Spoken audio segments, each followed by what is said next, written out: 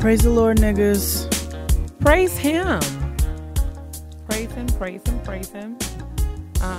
Welcome to Getting Grown with Jade and Kia, a podcast by, for, and about black women and men who are figuring it out all through the triumphs, trials, twists, and turns of adulting in the Just world like today. our intro. Right? I can't even speak, but I'm happy to be here. We back for episode 30 and everything like that right there. 30. How you doing? What's up, sis? Man, just getting through these technical difficulties per usual. You know, me and Kia be over here troubleshooting, and I be troubleshooting blindly. So, yeah, that's pretty much what my life is right now. How are you? I'm here. Yes. I'm doing okay. What's going on? Like, what happened this weekend? Anything? What did I do this weekend? Oh, it was Antoinette's birthday. She turned 30, just like this episode. Happy birthday, Antoinette. So we went out to Ode to Babel. If you are anywhere in the New York City area or in Brooklyn, Ode to Babel is my spot. Like, I love it. It's a small bar lounge. They always have dope DJs, amazing bartenders. Shout out to Maya. And they just really accommodated us for her birthday. So she had a grand time to the point where she's able to send videos today and say, why did you all let me do this? So that was a good time. We were up like we thought we were young, and we got in the house at like 6:30 and had to take Noah to dance at 10:30. So but that's what comes with adulting. You must do what you have to do. What about your weekend? You were out, weren't you, in the ATL, Shouty? I was in Atlanta. It was an uneventful time. I was just there working, but I had a really good meeting. What did you say? No strip clubs. I had a really good meeting and an awesome, productive time at. I was at a residency for faculty that are aspiring academic leaders on their campuses.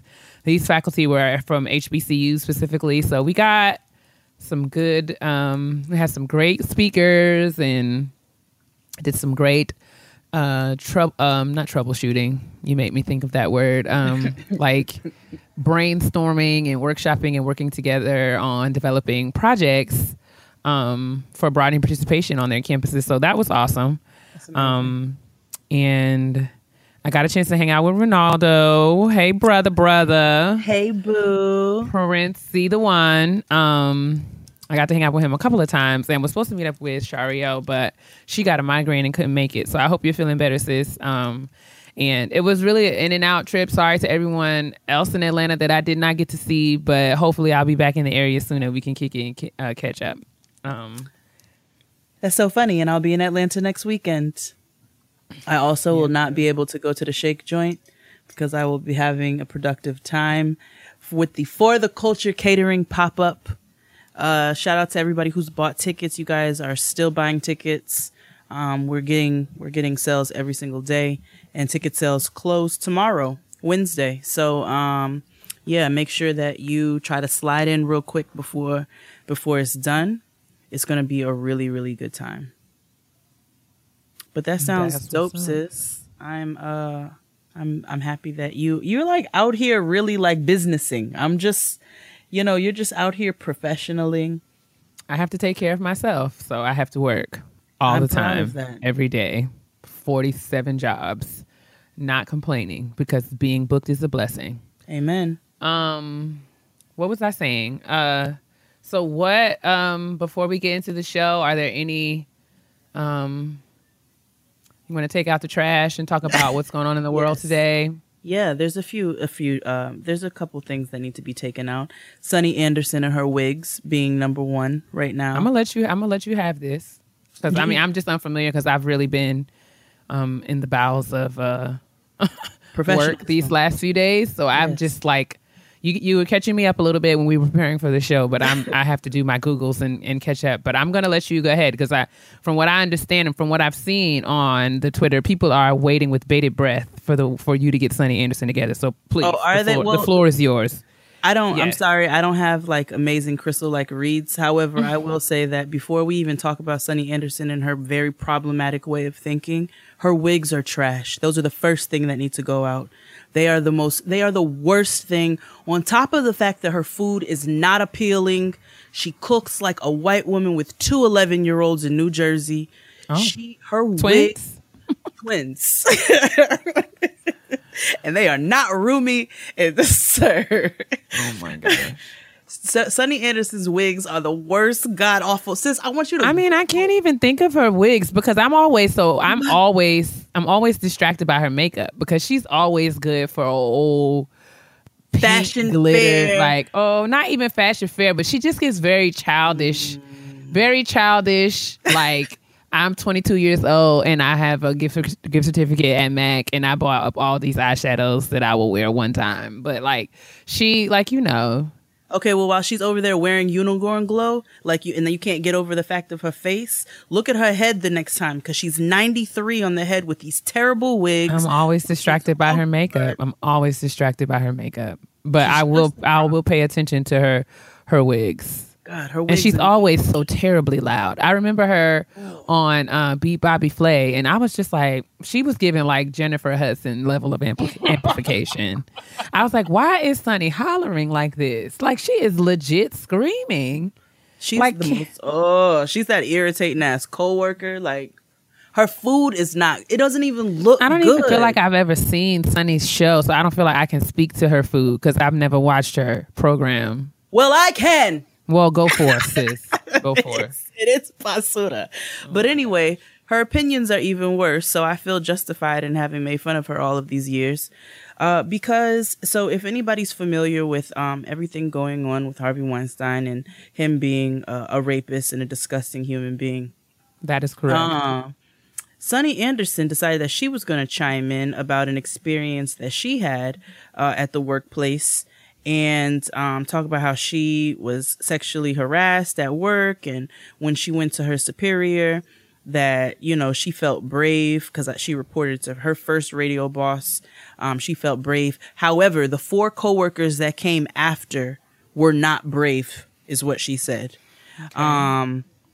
She said that, so as all these women come out of the woodwork, ask yourself, were they complicit in their silence, complicit when taking payoffs? What are you even talking about right now? She said people out here just using the word brave like they know what it is. And you're out here wearing wigs like you know how to do so. I refuse to call the 3rd, 4th, 5th, or 10th person to come out and say, me too brave. We can call them late, though, or I can. Those were her tweets. Wait to turn the narrative, Sunny. Like, you know what kills me about people? Victim blaming. Like, not even victim blaming. It's like the oppression Olympics. Like, niggas want to be like, oh, no, nigga, it was harder for me. No, my life is more terrible than yours. Like, let me just out terrible you right quick. Like, Sunny, right. This is not about you. You are making it about you. And it's such a reach. Like, did you stretch, girl? Like, you pulling a muscle. Like, I'm sure that you've torn a ligament out here, stretching and reaching for all of this relevance, girl, that you have shredded your meniscus. I don't even like ACL torn to shreds, girl. Like, I just wish you're dislocating your shoulders and all of that. I don't know, girl. I just wish that like, let's not make this about coconuts. Like, this is not about you. Like, Sunny. Mm-hmm. So for you to make it about you right now says a lot about yourself and the way that you see yourself in the world. And you might need to seek some professional help. I mean, because, like, I don't know. Like, it's I don't know. Like, so are you saying too that all the women who came out after the very first woman who spoke about Bill Cosby are also? I mean, just what does it matter? Late? What does it matter? Like, why would you make it about anything other than what the issue is about? The issue is that Harvey Weinstein is it Weinstein or Weinstein? I don't care. Anyway, it's gross is what it is. He has been out here being a deplorable shell of a human being. Thank you. And terrorizing women and using his power to manipulate people to do things or to even asking or suggesting things that are just disgusting and inappropriate and immoral, like all things awful, right? So let's not lose sight of that as the matter at hand. Now, speak on it. And I don't know, like somebody else coming forward, like the number of women coming forward does not negate or devalue anybody's experience or the weight that they've had to carry as a result. So I don't care if 44 women come out after the first woman comes out. Each one of those women have had to deal with the stress and the trauma and the anxiety associated with this heinous act, this heinous behavior from this powerful, rich white man. Mm-hmm. So, and I don't care how many people speak up about it. The fact of the matter is I still have to deal with it and go through the emotional stress and trauma that I've had to deal with as a result. So I just feel like why would we make this about anything other than what it's about? And I don't know. Right. I don't know what Sunny her specifically gets out of standing on a platform and saying, no, my abuse is worse than yours. Like, that's dumb. That's like somebody like, that's like when, if I've lost someone, I don't get up at every funeral that I go to and say, you know what? I have dealt with loss too. Like, that's not what this is about. No, it's not. Like, and when I dealt with my loss, everybody who dealt with the loss after me, this is dumb. This is stupid. And so she's basically saying like, oh, well, these women who all came out, they're just late. It's like, no. And furthermore, you don't even know, if you want to get deeper into it, you don't know the reasoning as to why people have not spoken out. And it's the same situation with Bill Cosby, and it's the same situation with tons of women who have dealt, or tons of people in general who have dealt with trauma, and dealt with rape and dealt with abuse. People don't always, sometimes they don't have that bravery to step up. Sometimes they don't have it in them. Sometimes they need somebody to push them to that level, and to see that other people have gone through those experiences, especially with one particular person, and knowing that you're not by yourself. Why would you go and speak against them as opposed to speaking against the person who is just filthy and foul out here, living reckless and foul and destroying people's lives? You're an awful human being. Everything about you is awful, physically and mentally and emotionally, and you need to go get help. And that's all I got to say about her. Yeah, I mean, the line at the bottom of all of this is that this is not Sunny's business, and all of this is just evidence of the fact that she has not worked through whatever it is that, came as a result of her own abuse. And for that, I say that, I'm sad for her. I'm not excusing her behavior at all, but I just hope that she would, take this occasion to do some self-reflection and do her own work. Come on here, Iyanla, because that's all I'm hearing. It's just like, girl, like, you're clearly not healed from whatever happened to you. And if you feel like you have to, 10, 12, 15 years later after the fact, like, you don't even work on the radio no more, sis. Like, so right. You don't have to come out and Mr. Me Too this. Like, this is not. Nobody cares about anything. You know what I'm saying? Like, you don't have to make this about you. It's not about you. And we don't care. It's bad enough we've had to look at you all this time. Well, go with God, Sonny, and turn the volume down. Moving right along. And get you some black friends, because you can always tell when somebody don't have black friends when they got a really bad weave or wig. But anyway. That is true. Because there is just, friendship. It requires truth. The worst to leave out, I'd be like, you ain't got no black friends. And then the worst to leave out, I'm like, you don't have one black friend. Terrible, terrible, terrible. But speaking of people who have not healed and moved on from the from the traumas of their lives, so this week I watched Mary Mary on We. And I had the unfortunate opportunity of watching Tina Campbell and her husband Teddy counsel. And these were like just me giving like 45 air quotes. Like, that's all the quotes I got. Counsel. Houseway. Benzino. Benzino and his missing neck and his baby mother. The human chicken nugget. Like Benzino look like Mickey Mouse. He don't have no neck. Head, shoulders, knees and toes. Knees and toes. Knees and toes. Benzino, where your neck at, B? Where your neck though? Where your neck? Your neck is missing. It's gone. Amber Alert, Benzino's neck. Man, it's in a silver Mazda.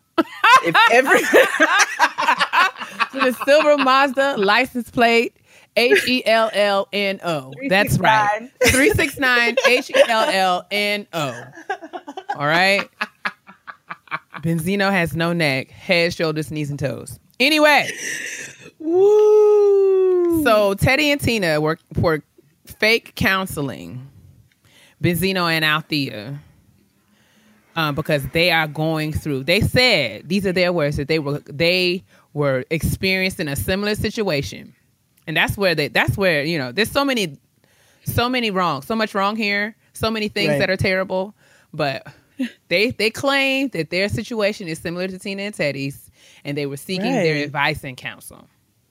This is problematic for about 72,000 reasons. The first one being Tina Campbell is neither qualified or capable of counseling anybody. An ant, not a roach, not a plant. Listen, Tina couldn't counsel a booger out of a nose. She couldn't counsel.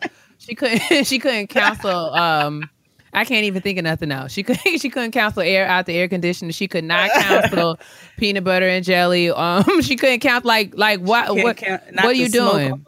Flat iron, that's right. You speaking of flat irons, there was a girl in the airport today flat ironing her hair in the bathroom, and I was just looking at her like, sis, now is not the time. But anyway, or the place. Like, girl, why you got this whole terminal smelling like burnt ends? I was upset. I was upset with her. She was about to go see a nigga, baby. She wasn't worried about you. She just worked my nerves, and I want her. I burned a hole in the side of her face as I was washing my hands. I was just looking at her like, you are dumb. I cannot believe.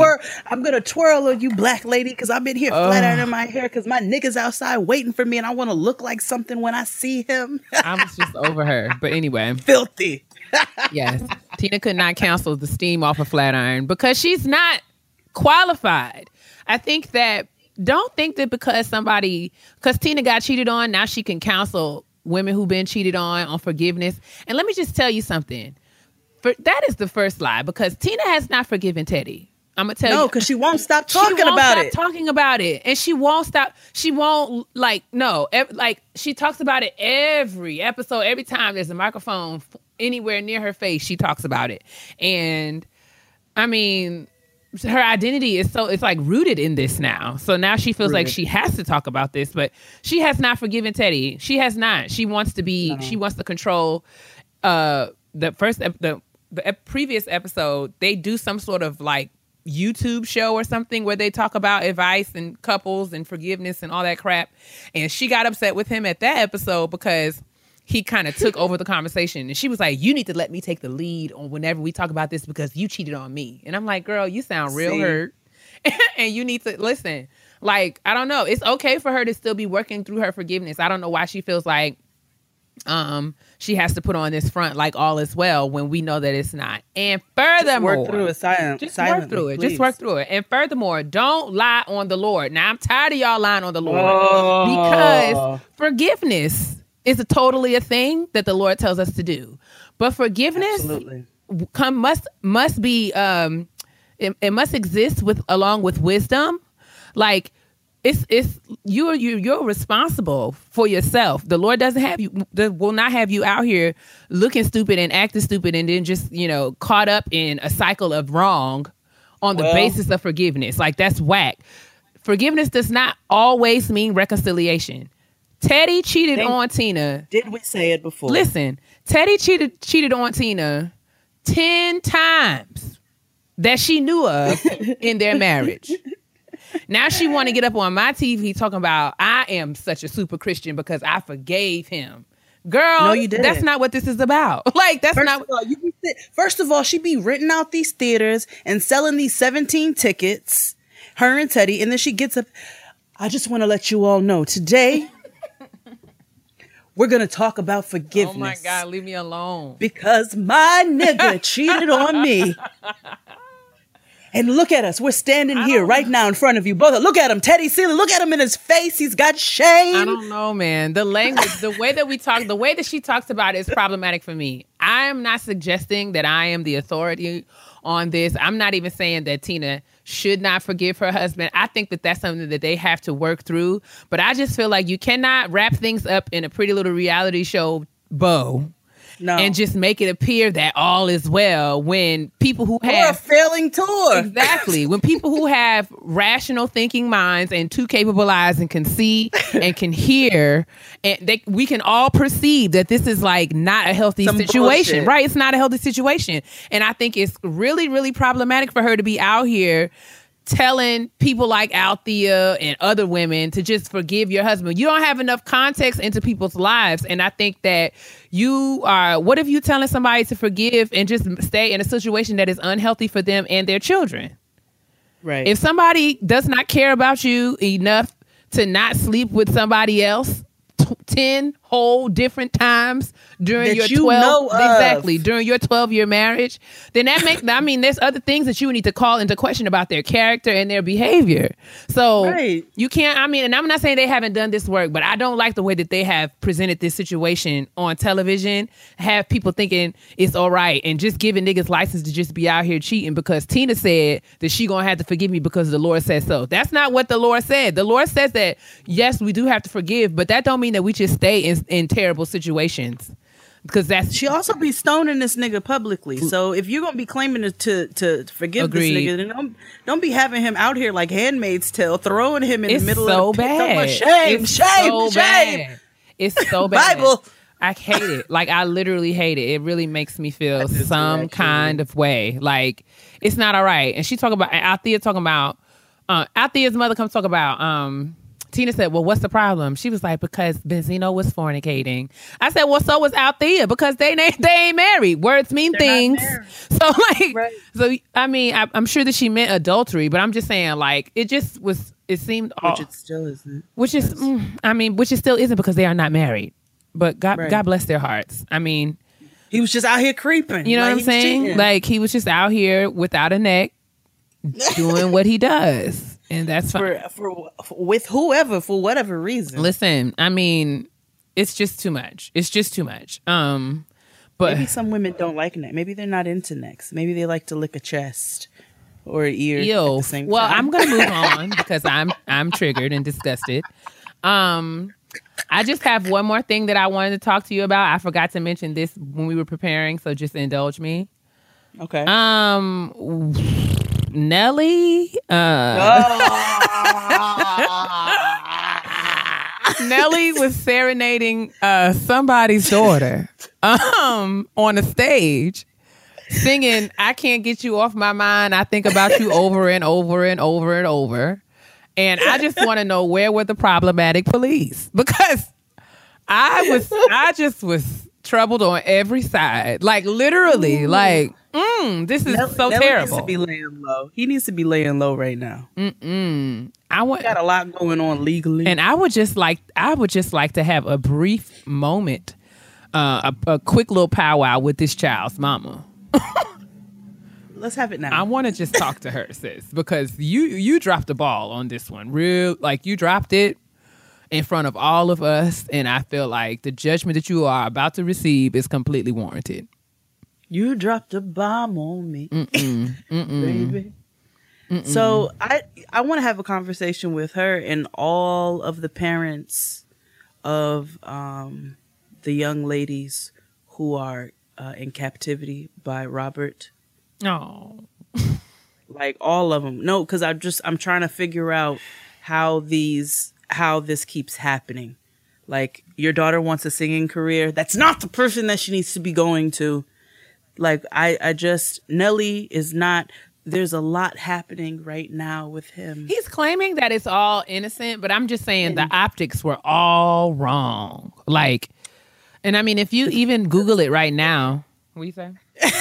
This is a kid in your sing, like If you Google it right now, all of the people, the way that people describe it is just like everyone says Nelly creepily serenades, like creepily serenades this young child and twirls her finger, twirls her hair around his fingers. No, oh, he touched her. Oh, no. He was touching her face and twirling her hair, and I was just like, "Where is her mama?"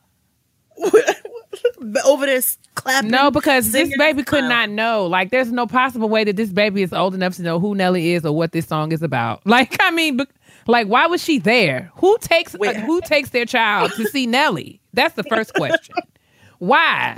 Your baby don't know who Nelly is? Nor does she know what a tip drill is. When is the last time? When has Nelly had a song out? Like, literally, like the Honey Nut Cheerios commercial. I don't have time for that either. Like, none of these babies out here know who the hell Nelly is. Why was that baby at the concert? Why was she there? Listen, Noah has an extensive vocabulary for a 4-year-old, and Nelly's nowhere in there. Listen, cause for what? Like, why? Why? But I want to go wake her up right now and be like Nelly, so she can be like, "Who?" What? Exactly. It's a problem. It's a problem. We just have to. I don't know. There's nothing else to be said. Nelly got to stop. And this girl's mother needs to be slapped. See, this is a cycle, and I don't like it. It's a problem. It's a problem. Ain't no more big mamas. Where's her mama's mama? Somebody needed to tell her that this is a terrible idea. You know what? No, Tokyo T is showing us that mamas are not necessarily where it's at all the time. Ain't no now. more big mamas no more, y'all. Ain't no more aunties or none of that. We gonna have to just. No, there's aunties. We're aunties. I do feel like an auntie. I feel like an auntie now that I have done this iOS 11 update and I don't know how to work my phone. I really feel like an auntie.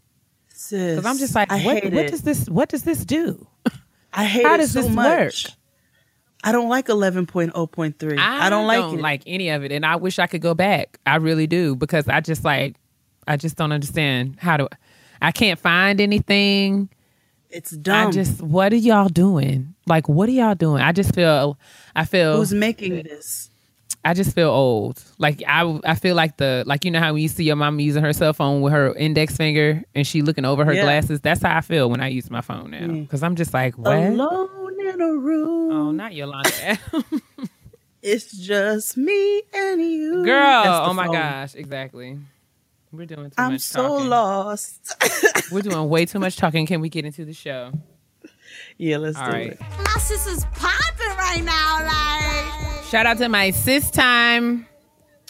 Hermanitas. Oh my gosh. You just have these Hispanic subtitles and I just don't even know what to make of it sometimes, but I'm going to let you get your life. This week's shout out to my sis was submitted by a listener. The email reads, "Hi Jade and Kia. Hey girl. Your podcast gives me life and helps me as I navigate this corporate whitewashed world, and I appreciate you." We appreciate you too, sis. She said, "Today I wanted to shout out my sis Patrice, who not only types fast on the 9 to 5, but also owns a yoga studio, which is designed with people of color in mind. The yoga studio is located in Raleigh, North Carolina. This is not your average run-of-the-mill yoga studio. They play Kendrick, SZA, Erica, Lauren, etc. while you move and breathe the stress and anxiety away while building strength and flexibility. Think you can do yoga? Think again. Everyone can do yoga, and yoga truly is for everyone." I will put the link in the description for colorsofyogaraleigh.com. So shout out to Patrice and shout out to Rachel B for submitting. I did have the chance to go and check out the website, and it looks really cute. This is awesome Black-owned business that is for us and by us, and you know, it's yoga. It's yoga for the trap. How can we not love that? That sounds like my kind of thing. I concur. There's classes and a cute little studio. Again, it's in Raleigh, North Carolina. So if you live in that area, then you should definitely check them out. So shout out to Patrice, who is the owner, and shout out to Rachel for writing in. Shout out to you guys. There's a I'll have to find the info and tell you and maybe make it an official shout out one day, but there's a similar situation in New York called Grills and Granola. and it's and it's like trap music, yoga. So I think that's dope that you guys are creating spaces for us by us. Yeah, man. Patrice Graham is the owner. There's other teachers listed. Yeah, lots of different classes offered, private yoga sessions.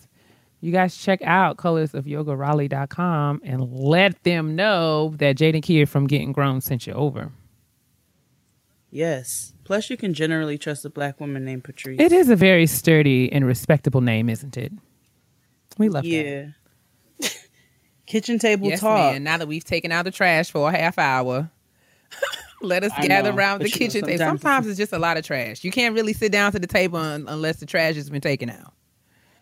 Fall cleaning. Listen, Fall cleaning. I've been nesting. Oh, I've been just like in home mode that's lately. my life. Just wanting to get...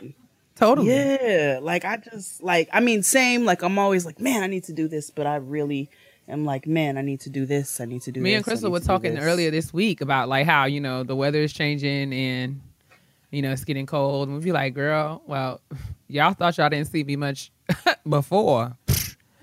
You wait. You really not wait until this temperature gets below 50 degrees, honey. You're going to be like, I'll see you December 1st. Yeah.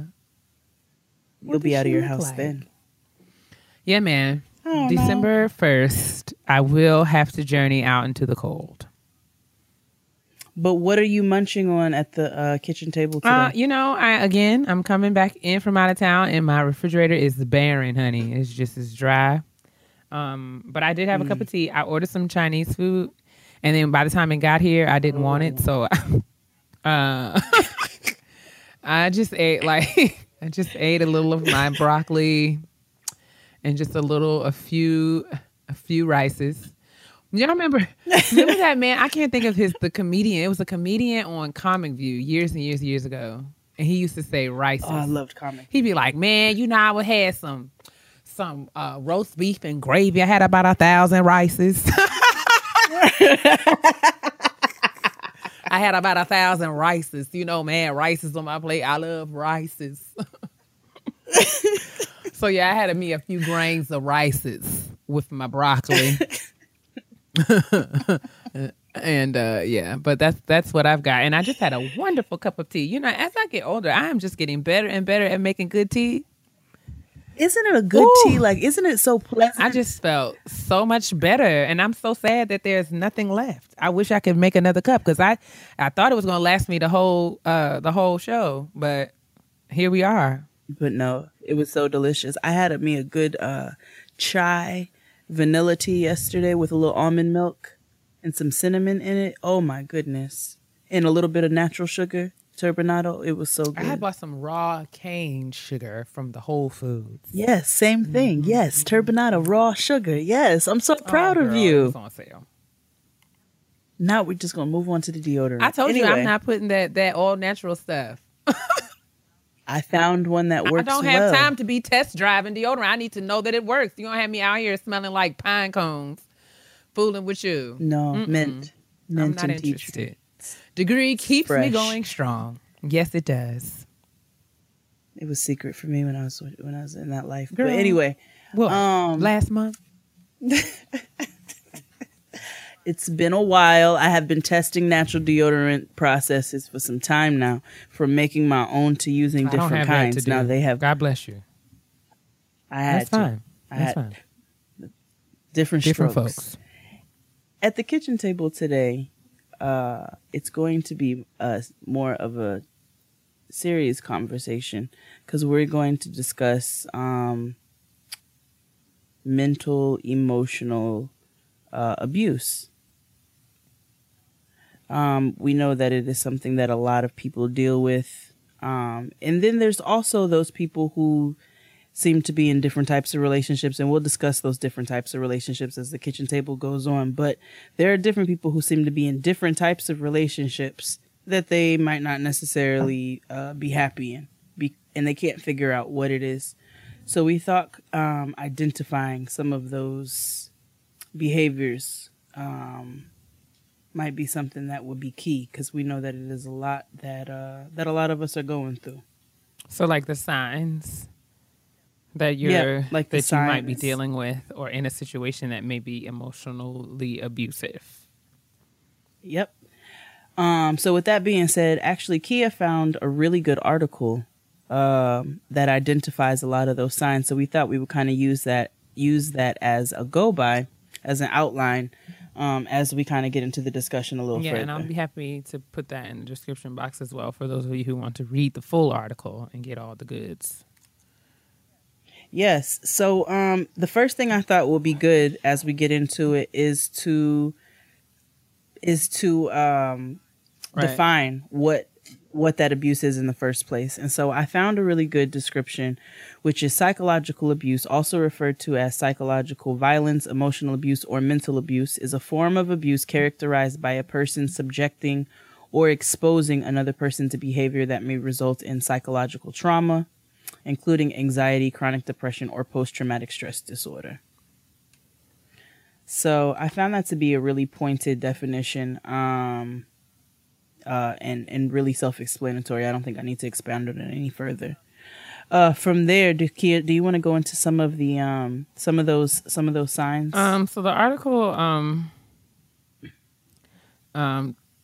is a HuffPost article, and it really kind of lays out what I like about it is that, you know, it acknowledges that the fact that this kind of abuse can exist in many forms.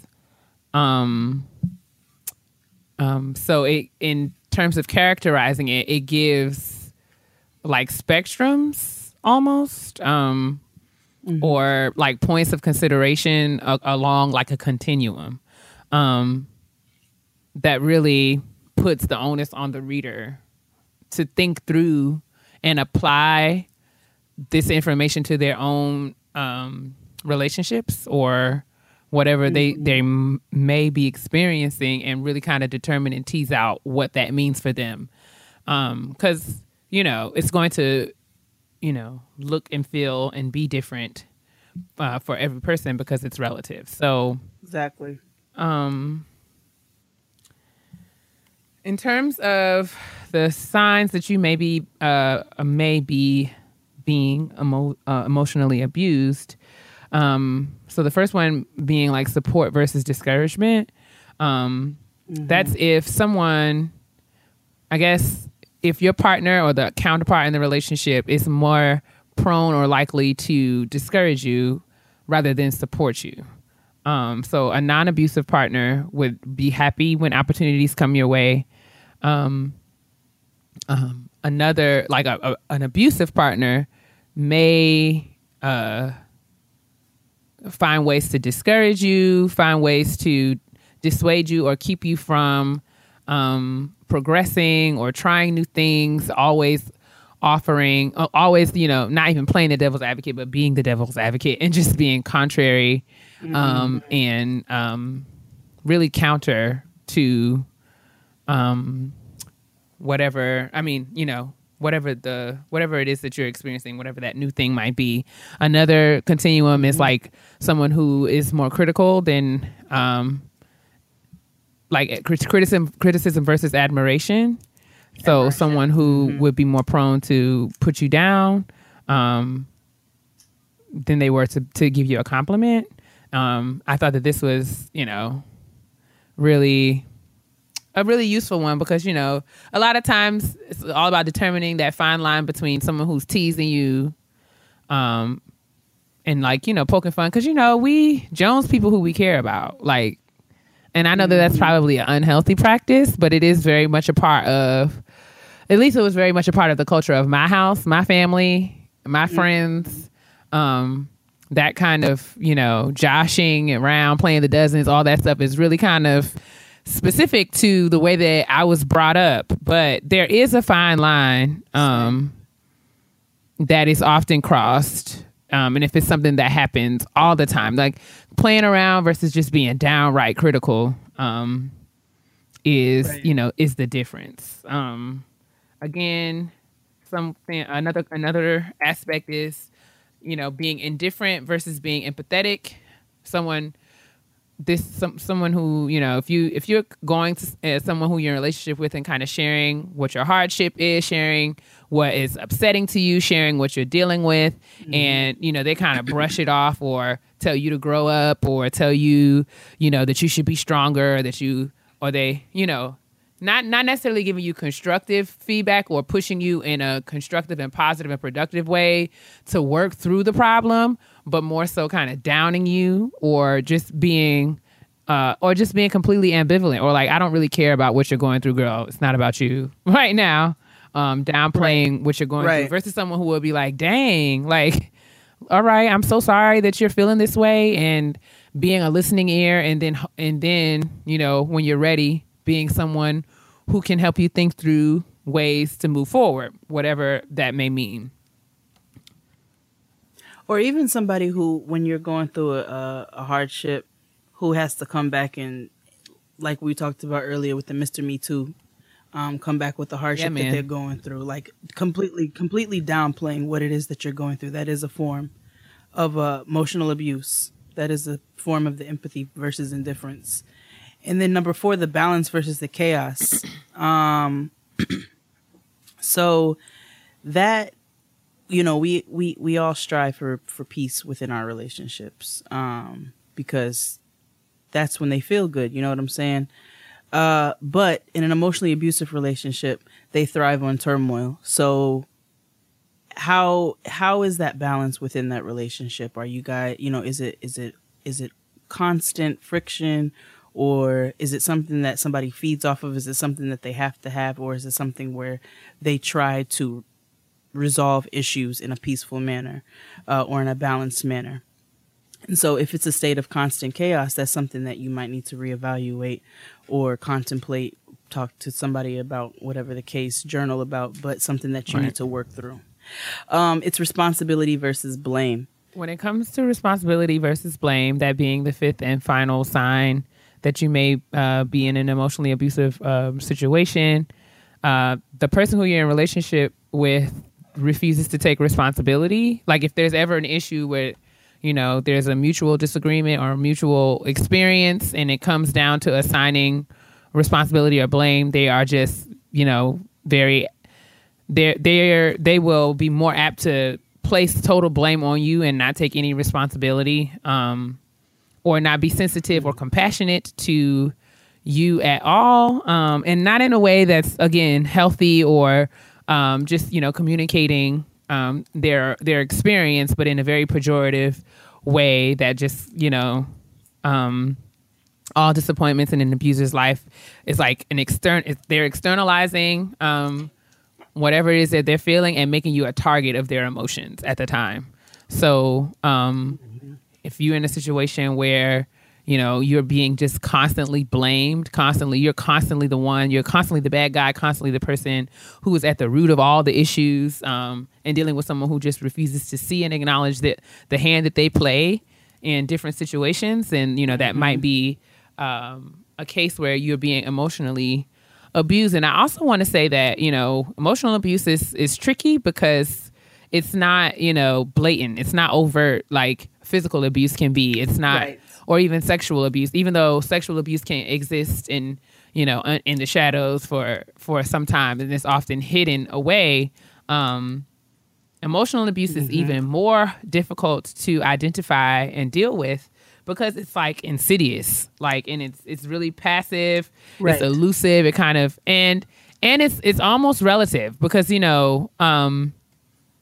requires it's easy for one to argue that, they didn't mean it. And I mean, it's hard to kind of point at and say this is abuse. So oftentimes it could teeter on the lines of like, oh, I was just playing. So in a lot of cases, people who are emotionally abused, they tend to cape and develop coping mechanisms when they're abused. Like they say, oh, they minimize it. Oh, it's not that bad. He's just playing. She's just playing. They don't mean it.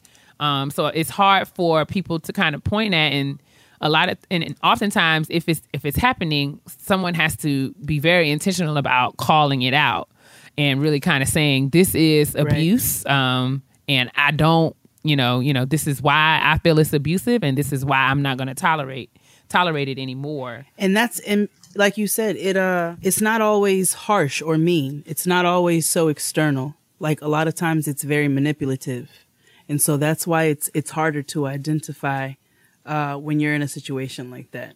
No, I'm just saying it's very subtle. I also wanted to bring out the point that, a lot of times people think that it's just one-sided, that, in relationships, men are harsher than women, or, it's always, it's happening one way, but it's easy because it's something that is so latent. It can kind of exist and be like exist, in both parties involved, male to female, male to male, women, like, and in relationships, women can be just as emotionally abusive, if not more, than men, because we you know how we are with our words, and I can stand up in that, because there are many times that I know. I feel like my parent, I call it a gift. That's probably terrible, but I call it a gift. My mom, I did not grow up in a household where my parents cursed. My mom didn't curse. I've never heard my mother curse. I've never heard my grandmother curse. Like, cursing is just not a thing in my house. Howsoever, I was raised by women who had the uncanny capacity to make you feel like hot garbage, like basuda cha-cha-cha. Like, literally, they can just reduce you to nothing and make you feel like you are the scum of the earth, like you are below. You listen, they could make you feel like the worst of the worst. Exactly. Words mean things. And I feel like I have adopted that. It has been passed down to me, and I have been in situations, in instances where I knew that I was saying lethal things. Like those of us who have a way with the words, even though, sometimes I bumble and fumble over my speech, but I have a command of the English language. I know how to put the words together. You know what I'm saying? I can, I can get you together, and I can recall where I have said things that I knew when I said it out of my mouth that I was crossing a line, and I did it because I could.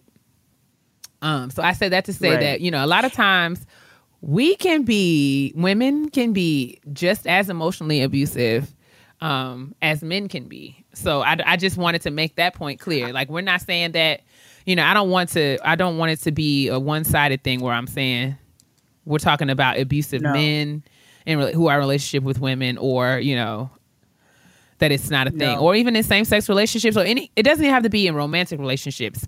Emotional abuse can exist within parent-child dynamics. It can exist in sibling dynamics. It can exist in all kinds of other family dyads. It could exist in friendships. It could exist in business relationships. It is totally a thing, and it has no the nature of a relationship has nothing to do with its prevalence or existence. I'm glad you brought that up, because I'm glad you brought up what you brought up about women being how we also have the ability to be emotionally abusive, or people in general in any relationship that we're in, we have that ability to be emotionally abusive. And so while this was originally to identify signs, and I'll get a little bit into why we wanted to talk about this today in a second, it's really good that we self-identify a lot of these behaviors to make sure that we're not exhibiting them, because we all have the ability to do so, especially when it works to our favor, because that's where a lot of this emotional abuse comes from. A lot of it comes from insecurities and bigger issues like that, but sometimes it comes just from, us wanting things a certain way, and so we try to manipulate a situation in order to get it to have it done that way, or we want somebody to feel a certain way, and so we will manipulate that situation in order to carry that out. But it's really, really important that we identify a lot of these behaviors in ourselves as well, because we don't want to be exhibiting that behavior. I think it's important to say that the position of the show, or in my position at least, it's not calling out one party over the other as an abuser, but just kind of giving or arming ourselves, myself included. I mean, as I'm negotiating and dealing with all different kinds of relationships in my life, it's important for me to know this information beforehand so that I can be proactive in the way that I deal with people, and not just be out here, being irresponsible for my own actions, but, right. And also being irresponsible for the way in which my actions influence the lives of the people who I'm in relationship with. So I want to get a little bit into why we wanted to have this discussion in the first place. I think it's really important. Again, this is not for us to try to blow up a bunch of people's relationships and say, okay, you see how you're dealing with that, and you're dealing with that, and you're dealing with that. That's emotional abuse. Now you need to do something about it. That's not the reasoning. I know quite a few people who are dealing with a lot right now, and I'm not going to put people's business out there, with names or anything like that. But I have a person that I know who is going through a situation where, and it's more of a drastic and harsh situation, but it's with a loved one, and I use that with air quotes as well, who does things who tears them down by telling them things like nobody else is going to want them. Or they're gaining weight and they need to do something about it. That can destroy a person emotionally. And when you profess to love somebody, that comes with a responsibility.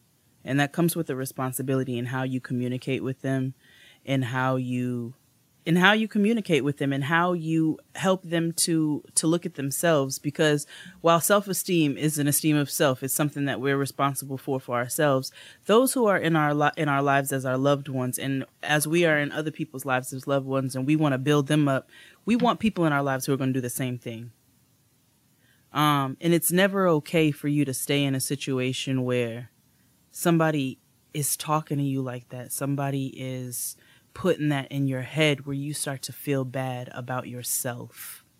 You know what I'm saying? And again, this is more of a drastic situation that I'm speaking of right now. But just those small signs, those can lead to bigger things. I remember when I was in a relationship very young, and the person that I was with was a very insecure person, and I wasn't an insecure person, and they were able to completely flip that around and turn it around on me, where I then became an insecure person, because they pushed all of that off on me with constant belittling and constant accusations.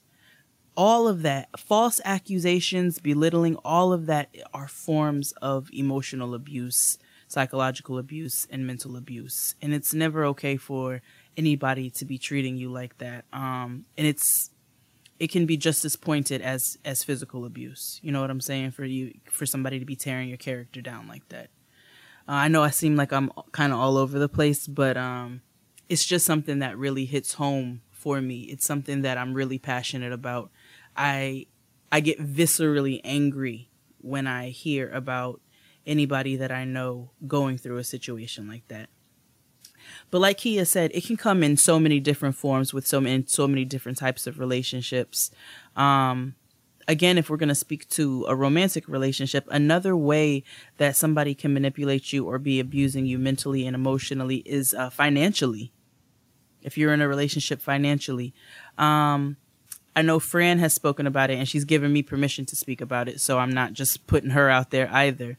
But she's spoken about being in a relationship with somebody who kind of had a one-up on her financially. They kind of had a little bit more exposure in the world. She was young. She came from more of a poverty mindset. She was raised in the PJs. You know what I'm saying? Didn't come from a lot of money. And so she's dealing with a person who was able to put that money in her face, who was able to use that and use their power to make her feel a certain type of way. That's also a form of emotional abuse. Totally. Anybody who will use anything as a means to control you in any way, shape, or form. It could be information. It could be, I'm thinking about if you tell someone something in confidence and then they continue to use it against you, or they threaten you, blackmail you, or even not even.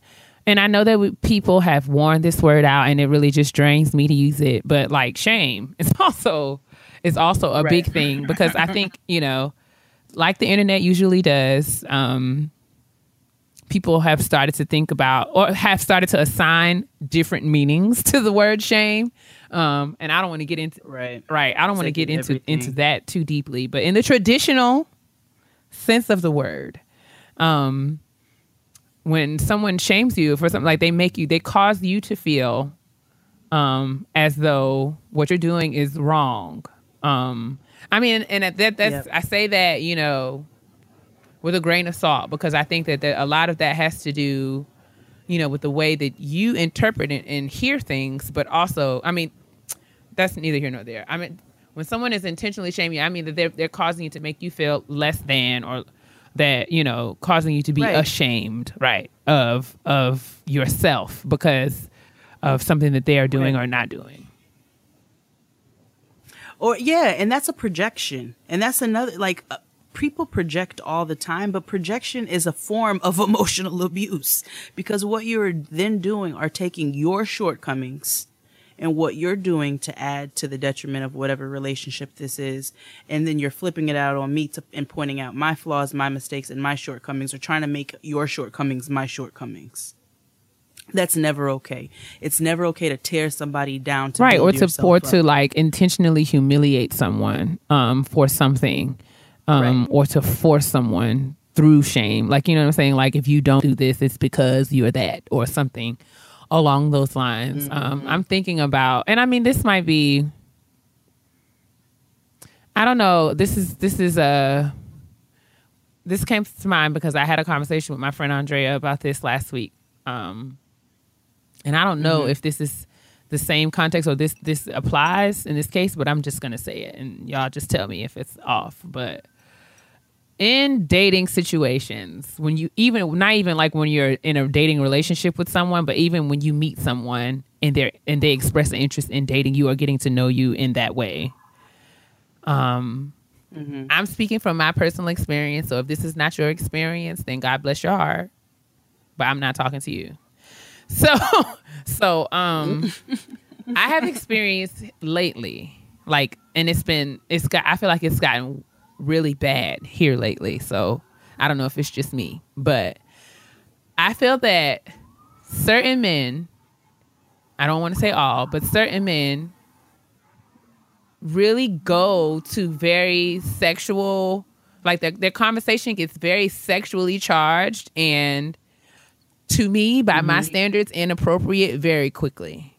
I feel like I'm very forthcoming and upfront about the fact that I'm not interested in casual sexual interactions. And, you know, when I express that, it seems that, you know, everyone's in agreement. We're all good. We're just getting to know one another. We're all good.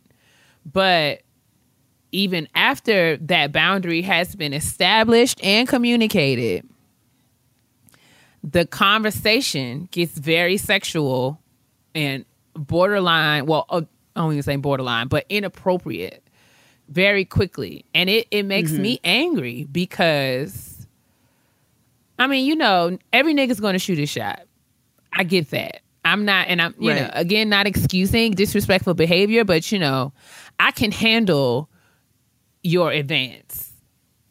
What I do not like is the assumption or the, you know, niggas just take for granted sometimes. It seems like they just feel like they have a right, or they have, you know, why not? Like, they just take license to have access to you in ways that are not okay. Like, I have to give you permission. I have to give you permission to access me and access that side of me and access that part of me, because it's intimate, it's personal, it's mine. And I don't know you. I don't know anything about you. So if I'm telling you that I don't want to have sex with you in a casual situation, that does not mean that I want that. What makes you feel like I want to discuss sex casually with you? And it's not just flirting, but I mean, I'm talking about like you sending me pictures, sending me gifts, sending me, and I mean, dick pics are one thing. I'm talking about that. Yes, because I don't know. You heard it here first, and I don't, y'all could be mad if you send me a dick pic and I didn't ask for it, that's emotional abuse. This is psychological trauma. I don't want it. It's emotional I did not abuse. ask for it. I don't know what you're trying to control and manipulate by sending it to me, but I didn't ask for it, so whatever. But I'm also talking about sexual memes, all kinds of things. And I'm just saying that it happens to me. And I feel like I don't know. And I don't, it really makes me feel some kind of way because what really, the energy that comes behind it. And then because it's like, you know, it's done as if it's a given. And if I make any objection, or if I say that I'm not with it in any way, then that's when the name calling starts, and it's like they're trying to, and it's not like if you call me a bitch and you know hang up the phone in my face, all right, I'm not gonna feel like you shaming me, but if you call me all these things, but you're still like pushing, like. It's like you trying to convince me by you telling me that I'm immature and childish and a prude and we're all adults and I don't know why this is a problem for you, like we're grown. If you continue to do that kind of thing to me as if you're trying to convince me to let my guard down and allow you to speak to me in a way that I find disrespectful, then that's why I feel like you're trying to shame me. You're trying to put me to shame to where I'll just be like, okay, fine. And that I don't. Right. That's the problem about it that I don't like. Because you know, I'm not a prude. I'm not squeamish or anything like that. I can handle and look at. I can see any old. Show me the dicks. It don't bother me. Is what I'm saying. I'm saying what bothers me is that people feel like they have access to me in a way that I don't like. That I have not. Agreed to or allow or giving you permission to have. Like you cannot just take for granted that it's okay for you to engage with me in this way because I don't know you, and for you to force yourself on me in this way is inappropriate. It's inappropriate. I didn't ask for it. Anything. No means no comes in so many forms. It comes in so many forms, and no means no also comes in the form of if I don't want to talk to you like this yet, if I'm not ready to have this type of conversation with you, I'm not ready to accept this type of humor from you, I'm not ready to look at your dick unsolicited, like none of that, then you need to respect that. And if you can't get with it, you need to move forward, but you need to respect that. And if you're not able to respect that, you are then starting to infringe on me and my boundaries, and that's when it starts to become manipulation and a form of abuse. I don't know. I feel like we talk about dick pics all the time. That also, but well, that's because it's an epidemic. I apologize. I don't know. I just wish that y'all would just. I don't know. I can only speak to about my personal experiences, and I'm just saying. Here lately, it just seems like I'm gonna tell y'all. Not even just a dick pic, but when I say this. This guy, I don't know if y'all seen the meme. It's a meme of a woman's throat. Have you seen this meme? It's a meme of a woman's throat, and it has like different points. And it's like, at the deeper you get into the throat, like you get like the gift gets bigger. So like it starts out at like an iPhone 6. Okay. Oh, yes, I have. Yes, and then it goes to like a car and a house. So this nigga sent me this picture and legit asked me what you driving off in. And I'm just sitting here like stunned. Like nigga, are you serious? Who are you? I just feel like what anger like who are you? I don't know you. I don't know who you are. And I mean, when I say like this, like, what is this? And he's like, what? It's a picture. I got it off the internet. It's funny. Ha, ha, ha. Like, no, nigga, you just asked me how deep my throat is. You just asked me how deep my throat is. You just asked me how good my head game is. I don't know you. We've not been anywhere together. Like, we're just like, we're in the total... like complete preliminary stages of any kind of anything. I don't know anything about you. You are testing exactly, and I done told you that you're filthy, and I don't like that kind of filth with strangers. And you are again, and you sending me this like, girl, if you don't get your behind. Tiptoeing all over my boundaries. What do you tiptoeing mean? all over them. Like, we all adults here. Everybody's here. Everybody on this phone is grown. Blah, blah, blah, blah, blah. Like, No, you telling me to grow. You grow up, nigga. Use your words. You don't have up. no other conversation than head. That's all you got? Right. Come on. That's the funniest meme you've seen today? No. You must not follow Daquan. Anyway, also, for those who are in relationships, married or not, another form is like, if there is something that while you're talking about, being sexually inappropriate in that context, for those who are in relationships, if you're in a relationship and your partner may want to do something that you don't want to do, and I think I've said this before, but your partner wants to do something that you're not down with, and it's not because, again, you're a prude, it's something that you're not comfortable with. Them trying to coax you or tell you that you're a prude because you don't want to engage in whatever activity this is, that's not okay. They need to respect how you feel about things as well. And yes, there's compromise and conversations, but there's also knowing when somebody is not okay with something. And if you try to continue to press somebody, even within a relationship, in that manner, you are then infringing upon the line of abuse. Just to bring the point full circle, as we talked about before, that these kinds of dynamics can also exist in like familiar relationships as well. I have learned in negotiating relationships with my family members, because if you think about emotional abuse in the sense that it causes or induces psychological stress or anxiety, I have had to become very strategic about the ways what I communicate and the ways I communicate with members of my family. In that, there are certain things that I know that they cannot handle, and if I talk to them about it in certain ways or at certain points, then I'm opening myself up to anxiety, as they will be anxious and then make me anxious. I said on Twitter a few months ago that the older I get, I am learning to be a lot more selective about what I tell my mother and when I tell her. So there are things, and that's more of like also like setting a boundary. You know what I'm saying? Because you have to kind of have hard boundaries when certain things, like, because my mom is going to be my mom forever, and I know that it's hard for her sometimes, and for me too, to kind of navigate those parent-child roles as I'm standing squarely in my adulthood now. Because she's always going to refer back to her default of telling me how to run my life. So there's things that I have to be, okay. There's things that I've decided that I'm not going to, before make decisions I would make, and then I would talk to my mom as I was making the decision or prior to making the decision. And I've learned that there are things that I have to, I'll tell my mother about it after I've already decided.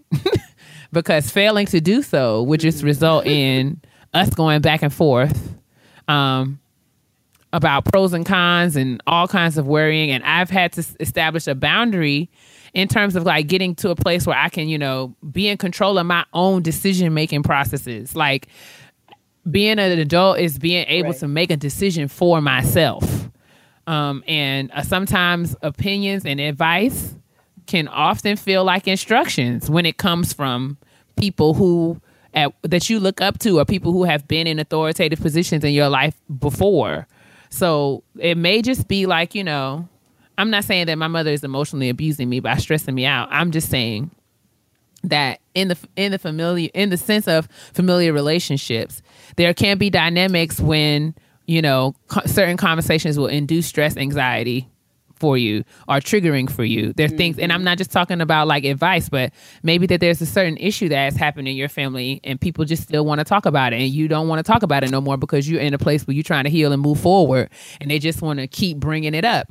Sometimes it's like, in terms of dealing with that, it's just more about saying, being intentional. I'm not going to, this is how Fran talked about it. This is how I'm going to handle this going forward. When she said that, there are things that her mom wants to gossip about, or people in her family, I don't want to say from her mom because I'm not entirely sure, but like people in her family want to gossip about certain things, and it would just stress her out because you don't want to hear about the issues that your family members are going through negatively, because it kind of sets you on a path of kind of worrying and thinking through other people's problems. would then distract you from your own. Right. So she's had to put on a boundary. Like when they call her and say, call her with the T, like, ooh, sis, let me tell you, she'd be like, I'm not talking about this with you because it's going to set me up to be in a spiral of, thinking all day long. How can I help? How can I what if this, right. What if that? So it's instead of being productive.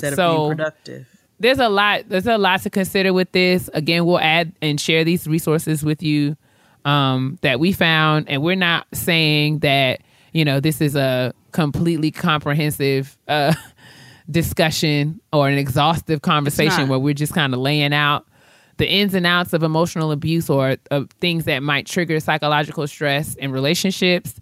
But we just wanted to open up the doors of, open up the communication, have some conversation around it and see what you guys are experiencing or dealing with or going through. So if there's anything that we said in the show today that, hit home with you and you want to talk about it, feel free to send us an email or a tweet. If you, an honesty box question, however you want to handle it, or if it's just an email that you don't even want us to read on the air, but just to have conversation, you're welcome to do that. You can reach us at Getting Grown Podcast at gmail.com or at Getting Grown Pod on IG, Twitter, and Facebook. We really did want to just open up the conversation because we've had a lot of personal conversations amongst each other, just about different situations that we might be dealing with personally or loved ones that we know who might be dealing with different situations. And so we know that this is a very it's something that a lot of people deal with, and they deal with it in different forms, and it's something that comes in so many forms and something that needs to be talked about, so that we can identify it in ourselves and in our relationships, so that we can continue to have healthy relationships, because ultimately that's what makes life enjoyable. Living is enjoyable, but being able to do it with ones that you love and with people who love you the way that you're supposed to be, that's really what it's all about. And so, yeah, we just wanted to open that always conversation about the self-check, thinking about ways that you may or may not be interacting with what these kind of issues in your own life. If you nagging Bay to death, think about it. Are you causing him psychological stress? Just think about that. Or is he emotionally distant? Is he not showing empathy to you? Is he shutting you down? Is he making you feel like everything that you're doing is wrong? It can. It can go both ways. And so just being able to identify that is so important. It's the first step in being able to try to rectify it. And we're not saying rectifying it means leaving. We're not saying it means staying. But we are saying that it is important to identify some of these issues that a lot of us are facing. Indeed. Honestly? Truly. It's time for the honesty box. So, it says, hey, Jade and Kia, please help me out with something real quick. My boyfriend and I have been dating for 2 years and currently live together. We both have good jobs and are growing together. Most days are good. All right. Well, also, most days I'm annoyed. Come with that most of the time. Mm-hmm. I realize I am dealing with a dependent mama's boy.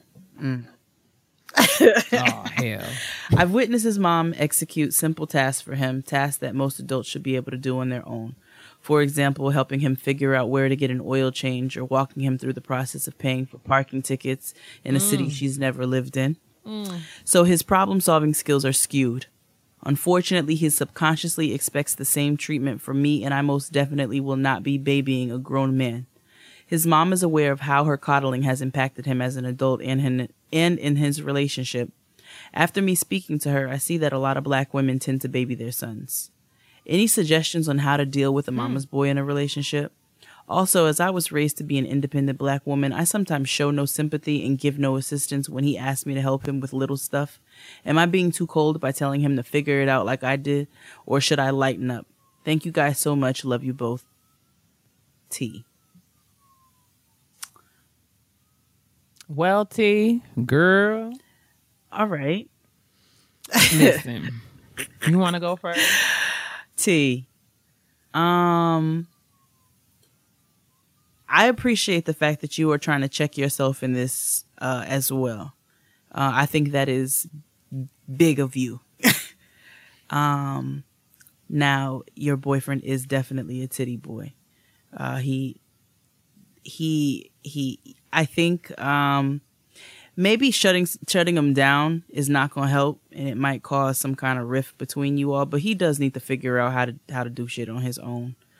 And it's going to be a really hard cycle to break. So let's just start with that. Like, you trying to work with him through this is a lifetime. A lifetime of something that he has built up with his mother. So this is going to be a very long process in helping to break it down. So you're going to have a lot of patience. So let's just start with that. But I don't think there's anything wrong with you helping him with certain things, but I think helping him to figure out how to do certain things is going to be the best way to go about it. And probably pointing things out. You may need to be kind of blatant with him in how you deal with him. For instance, you have a parking ticket, my nigga. So start with looking at the ticket and where you go to pay it. Google the city that you live in and how to pay parking tickets. Do you know your license plate number? Like, point out the very obvious things, the things that he needs to be figuring out how to do on his own, and tell him that he needs to take those steps in order to do so, but don't do it for him. Because you're only going to perpetuate this very large problem that he already has. But I think telling him and walking him through steps on how he can do it himself so that he can start to get into the habit of doing things for himself. And also having very pointed conversations with him about certain requests that he has or certain questions that he has. Like, come on, my nigga. Like, you couldn't Google that? You couldn't look that up in your email? You couldn't call the 1-800 number? Like, being able to point things out like that it's not being too cold. It's helping him to grow the hell up. What about you, sis? I'm nervous to start this because I feel like I have a lot to say about it. Say it, please. Because I don't want to project my own issues on T's situation. I will say that, bouncing off of what you just said, I agree that, if should you so choose to take on the task of helping your partner or pointing out for your partner the areas where he would need to be a bit more proactive about, his life. Should you be willing to take on that task? I think that is a very noble act of you. I just want you to be, I think you should be forthcoming or just very direct in your communication with him prior. You have to let him know that this is a thing. Right. This is what you've observed as someone who's been in a relationship with him for these last 2 years and watched the way that he engages with his mother. This is what you observe about his behavior as a result of his relationship with his mother. And as a result, this is what's going to happen between y'all's relationship. Just don't leave him out. Don't blindside him. Don't feel like this is something you're going to be able to fix without him knowing. You have to be very direct in your conversation if this is what you decide to do. And I'm not going. I feel like it can be done, but like Jay said, it's going to take the patience some of God. time, and it's going to be very frustrating for you because the fact of the matter is, mothers, black mothers. That's the only black. I only had a black mom. That's the only mom I know. But I will say that black mothers, as I've observed them throughout my life, raise their sons much differently than they raise their daughters. And I really hope my mommy, y'all still not telling her about this, so we'll just keep that party going. But I often say this to my friends. I'm a little nervous to say this on the show because, whatever. I felt like for a long time, and I know my mother loves me.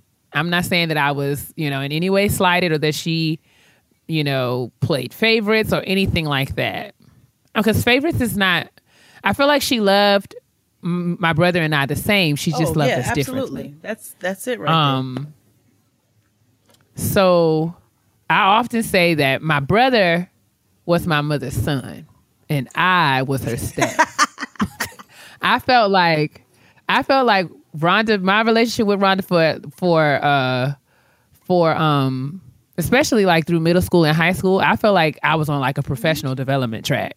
Like she was trying to cultivate certain skills within me because she wanted me to be able to do certain things and move certain ways in the world.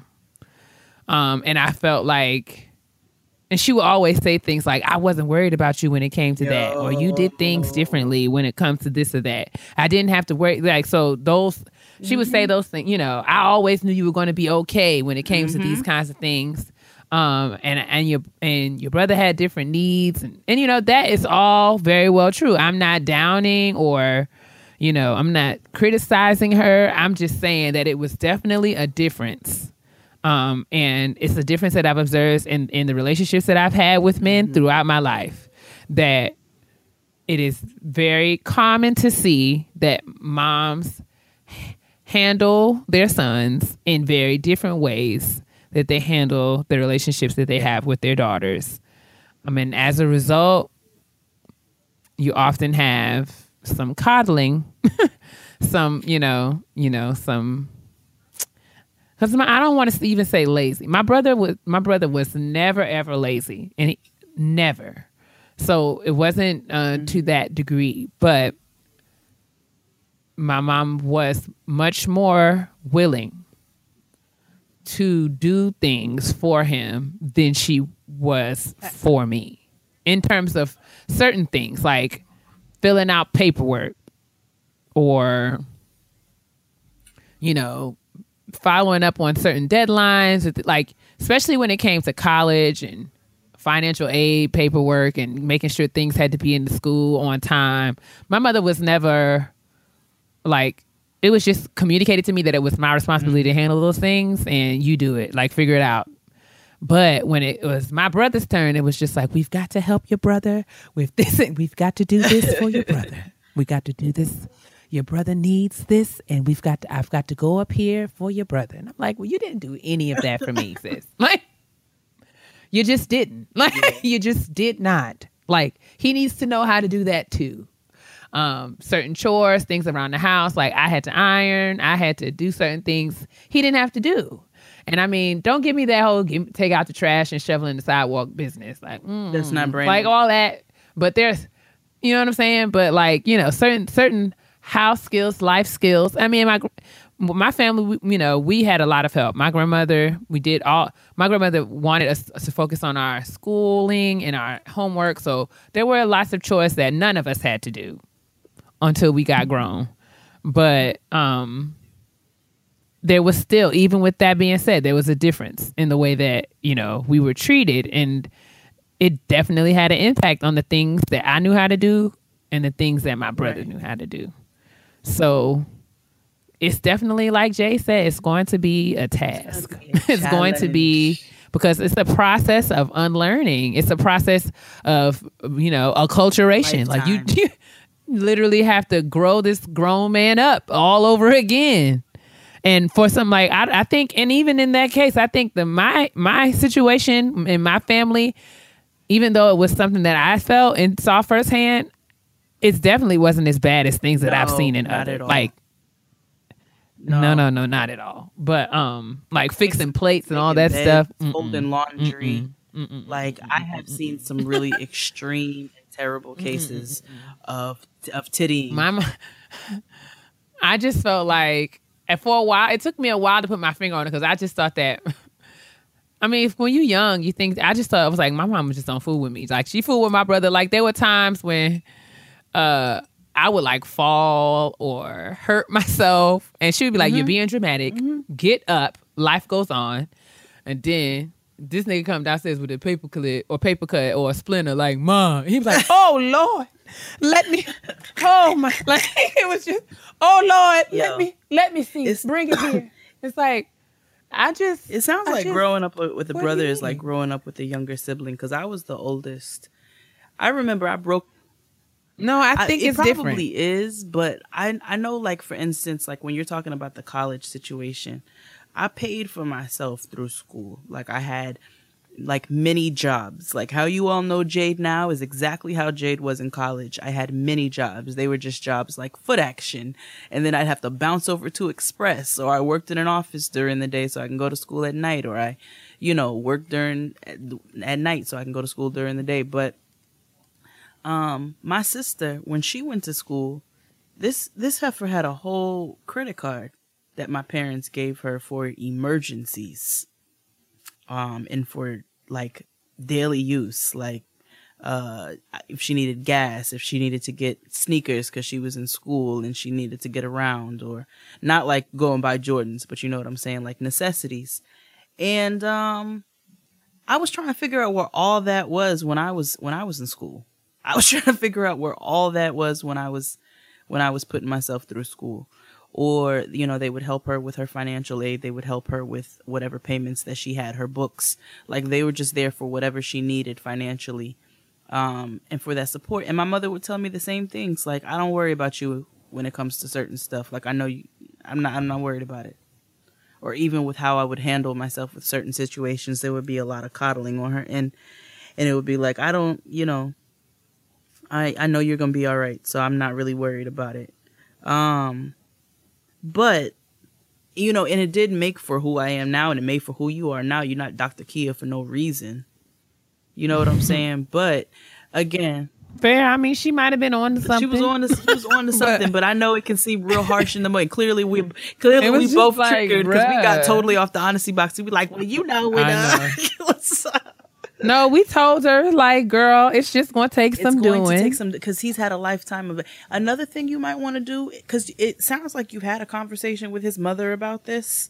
I don't know if you want to send her to do that, though. I don't know, because she said she had a conversation with her, and the mother admitted that she has helped to make this boy the titty baby that he is. And so okay, what do we do now? She's not going to stop. She's not going to stop because she does not know how to stop, just like he doesn't know how. But she might need to have a conversation with him too. Like, I have done way too much for you. Well, I mean, if she's willing to do that, then I guess. But I don't know. I don't know. You ain't willing to do it, but that's just me. I need to have some context. I would need some more context into the nature of the conversation that she had with this boy's mother. If you have that type of relationship with her, because again, I'm going off of the fact that it sounds like she's had this conversation because she said the mother admitted it. So that's the only reason I brought that up. If the mother has admitted it, see if there is a way for her to also put it in his head that she's maybe babied him a little bit too long. And there might be some things he needs to start trying to figure out for himself. But you yourself, as the woman who's in the relationship with him now, you, like he has said, you need to have that conversation with him. Let him know what it's getting ready to be, and then take those steps. I mean, because he could very well be like, I'm good. I'm just go ahead and find me somebody who's going to make my sandwiches. Right. And then your time just is be prepared for that. Your time is not wasted. We talked last week about difficult conversations and how you need to be prepared, or 2 weeks ago about difficult conversations and how you need to be prepared for whatever response you receive from those. Did she say how old they were? No. No, No, but that could also play a very big role in it. He still could very well just be a baby. Which means it might be easier to do this because you're starting from early. But yeah, I would have a conversation with him, let him know that there's a rigorous training that's getting ready to happen. There you know what I'm saying? There's some like prep him. There's some serious working out that we're getting ready to do. And I just want to let you know what the meal plan is and what the workout routine is going to be, because this is what we are getting ready to be doing 7 days a week. Gird your loins. Let him know that this is all for the betterment of him and for the peace of your relationship. Well, there you have it, sis. And I want to be very responsible of the things I say to my sister, because everybody know I can be real petty. P-E to the T-T-Y, honey. Grab your petty and come on and join the parade, because it's Petty Peeps time. P-E to the T-T-Y, honey. We're going to act like Jade was ready. Oh, yeah, because I was even though she was not. Do you want to go first, or shall I? You go first. I have a petty peeve of my very own today. Mm-hmm. And I realize that many of you we'll probably not agree or we'll feel some kind of way. And you're entitled to that. But this is my petty peeve. It is my peeve. It is me being petty. So just, let me have this. If you don't agree with it, that's your business. You're entitled to not agree with it. I'm not coming for any one person in particular. I'm just speaking very generally. So those of you who have known me and been following my journey for any number of years know that I have an overall general disdain for white shoes. And I think that I'm ready to add to that. I'm ready to add to that a disdain for nude shoes as well. Oh, no. Because, and I'm nude shoes in two different ways. I hit the microphone, I'm sorry. Nude shoes in two different ways. The first one being, I just want to say that, nude, the concept of the nude shoe is relative. You know what I'm saying? There is no universal nude shoe because we are all different shapes, shades, and hues and colors of the rainbow. Yep. Remember Louboutin came out with that line of... Yes, they did. Mm-hmm. They did. And they're about the only brand that has been conscious and had the presence of mind to consider the fact that we all are not the color of Band-Aids. But personal shade, but anyway. That wasn't for you directly. I'm just saying that the nude concept, like even when I go on Zappos, if I was to go on Zappos right now and put in nude shoes, they would all be that jade. Same color of a Band-Aid. They'd all be jade. It'd be like thousands of pairs of my face on your computer screen. So I'm saying that since nude shoes are relative to the actual tone and complexion of your skin,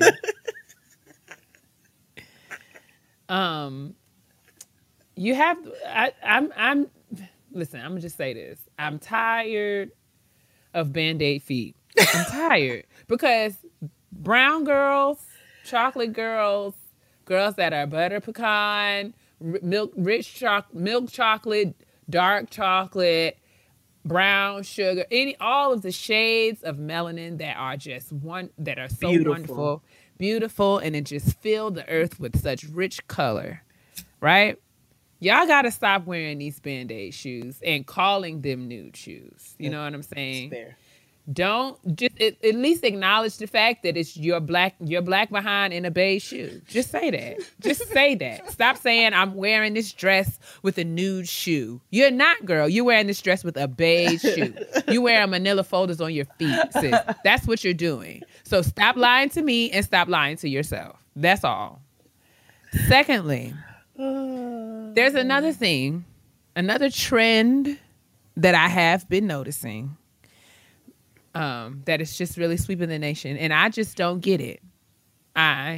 Maybe it's because I don't generally like nude Band-Aid color shoes as overall.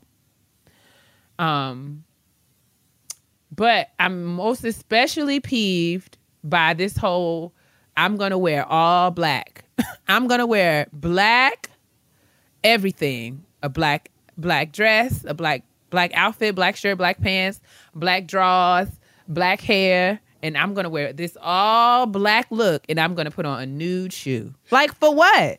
Just put on a black shoe, sis. Like, for what? What is the purpose of the nude shoe? Like, why? Like, you had a concept. You had a theme from the head to the toe. We're seeing all of this black, and then we get to these Band-Aids, and I just don't understand why. Like, for what? Why? Just explain to me why. And I mean, I know that, Kim Kardashian is really, really like the queen of this. Yeah, and I get it. We're clear too. She's short. She's short. And I know the girls feel like these Band-Aid color shoes make their legs look longer. Okay.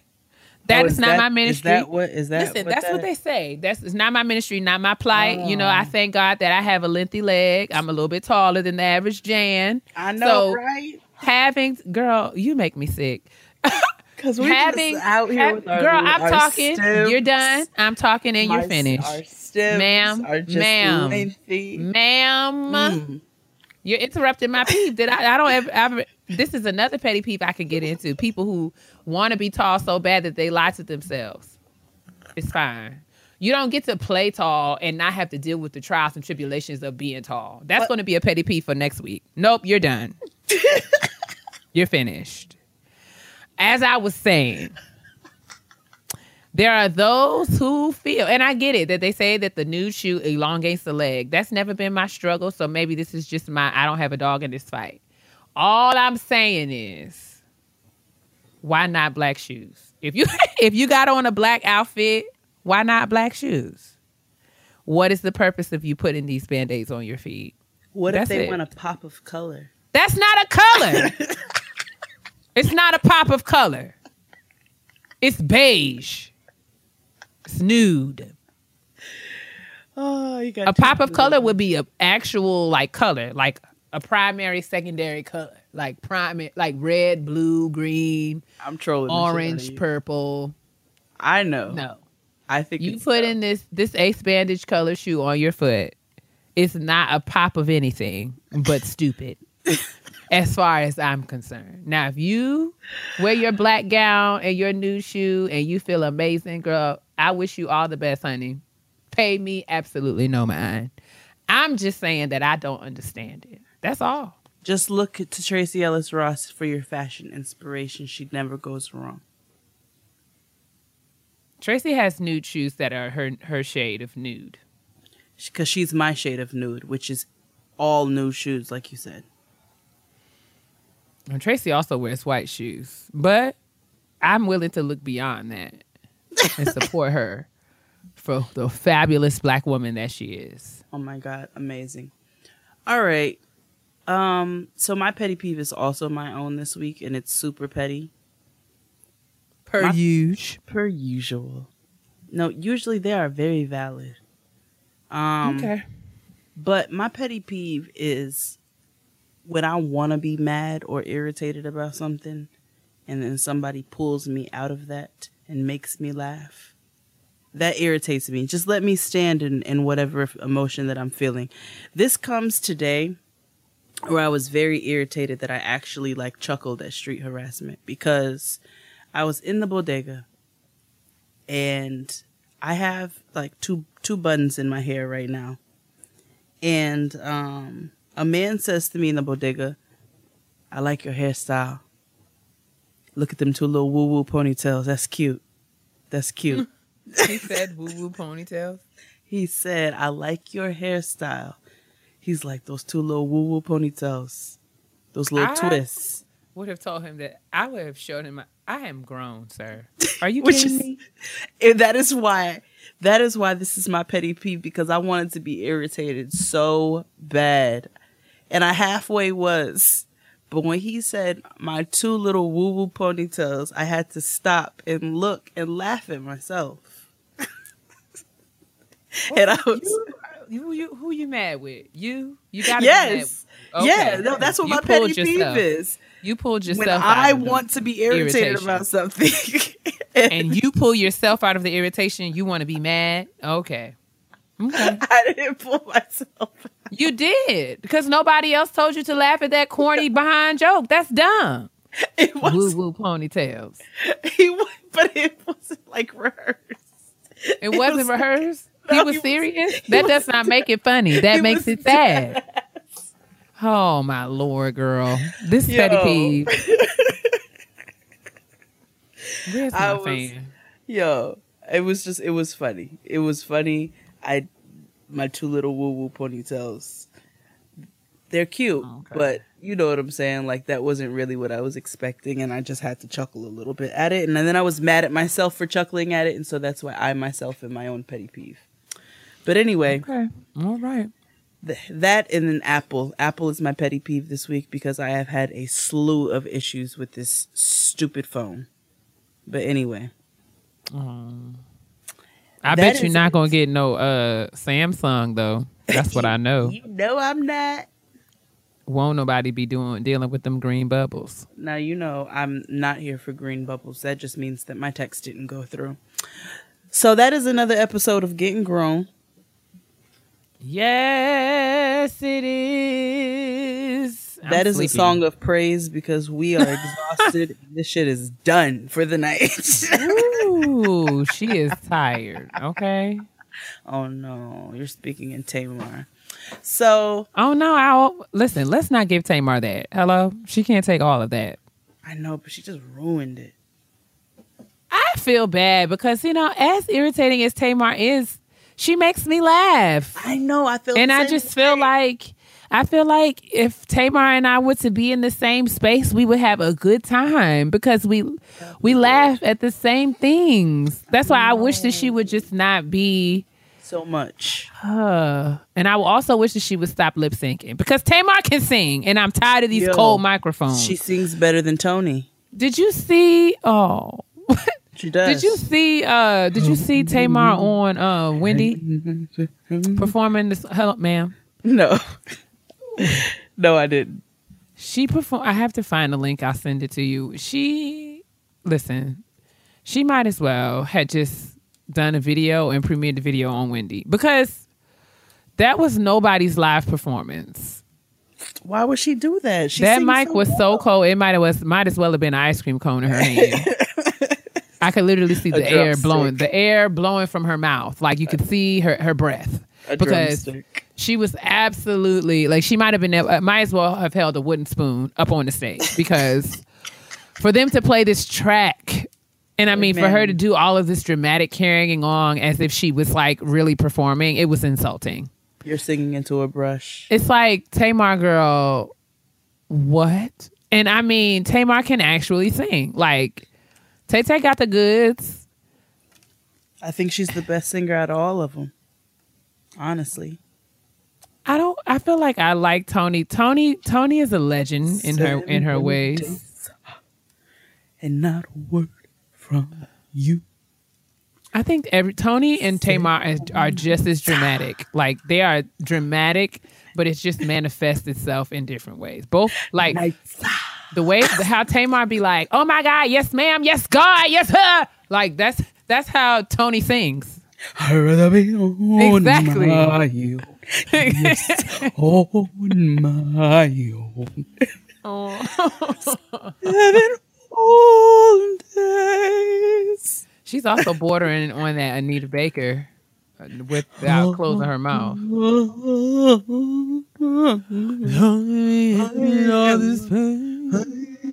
One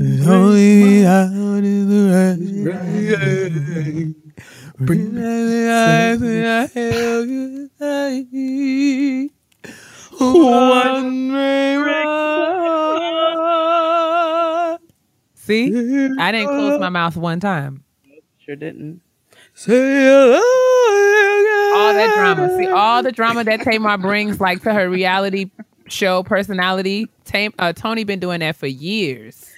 You're right. But just, you know, to a Babyface produced track. Every single time, because we've clearly seen that Babyface can pull her out of any funk. I love Babyface. Let me tell you something. I'm going to let you, we're just talking like the show's not over, but right. Let me tell you something. If you having a bad day, listen to Whip Appeal. You. When I tell you that song always brings me up out of whatever funk I'm in. Whip Appeal. Because when I tell you that Babyface is begging. Come on and lay on me. Listen, Babyface is wherever you want. All right with me. Sing. You got that Whip Appeal. Come on. No, it on me. Better. Sweeter. Yes. Oh, you've got it. I'm about to listen to it while I take my makeup off. That nigga. Listen, now I'm going to go listen to it. He well. Whatever you want. I said, they don't beg like this no more on music. No. Now, all they want to do is... His begging was very better than Genuine's. It's just like, first of all, like, just listen to Whip Appeal this week, guys. It'll make I'm you about feel to listen better. to it right this second. I promise. If you're having a down day, and you can just send me a tweet and be like, girl, yes. Okay, Babyface did that. So clearly what you all need to do is listen to Whip Appeal, mind your business, moisturize your skin, and drink your water. Because your black will crack if it's dry. Bye. Bye. Oh, get off my phone. You make me sick. Bye.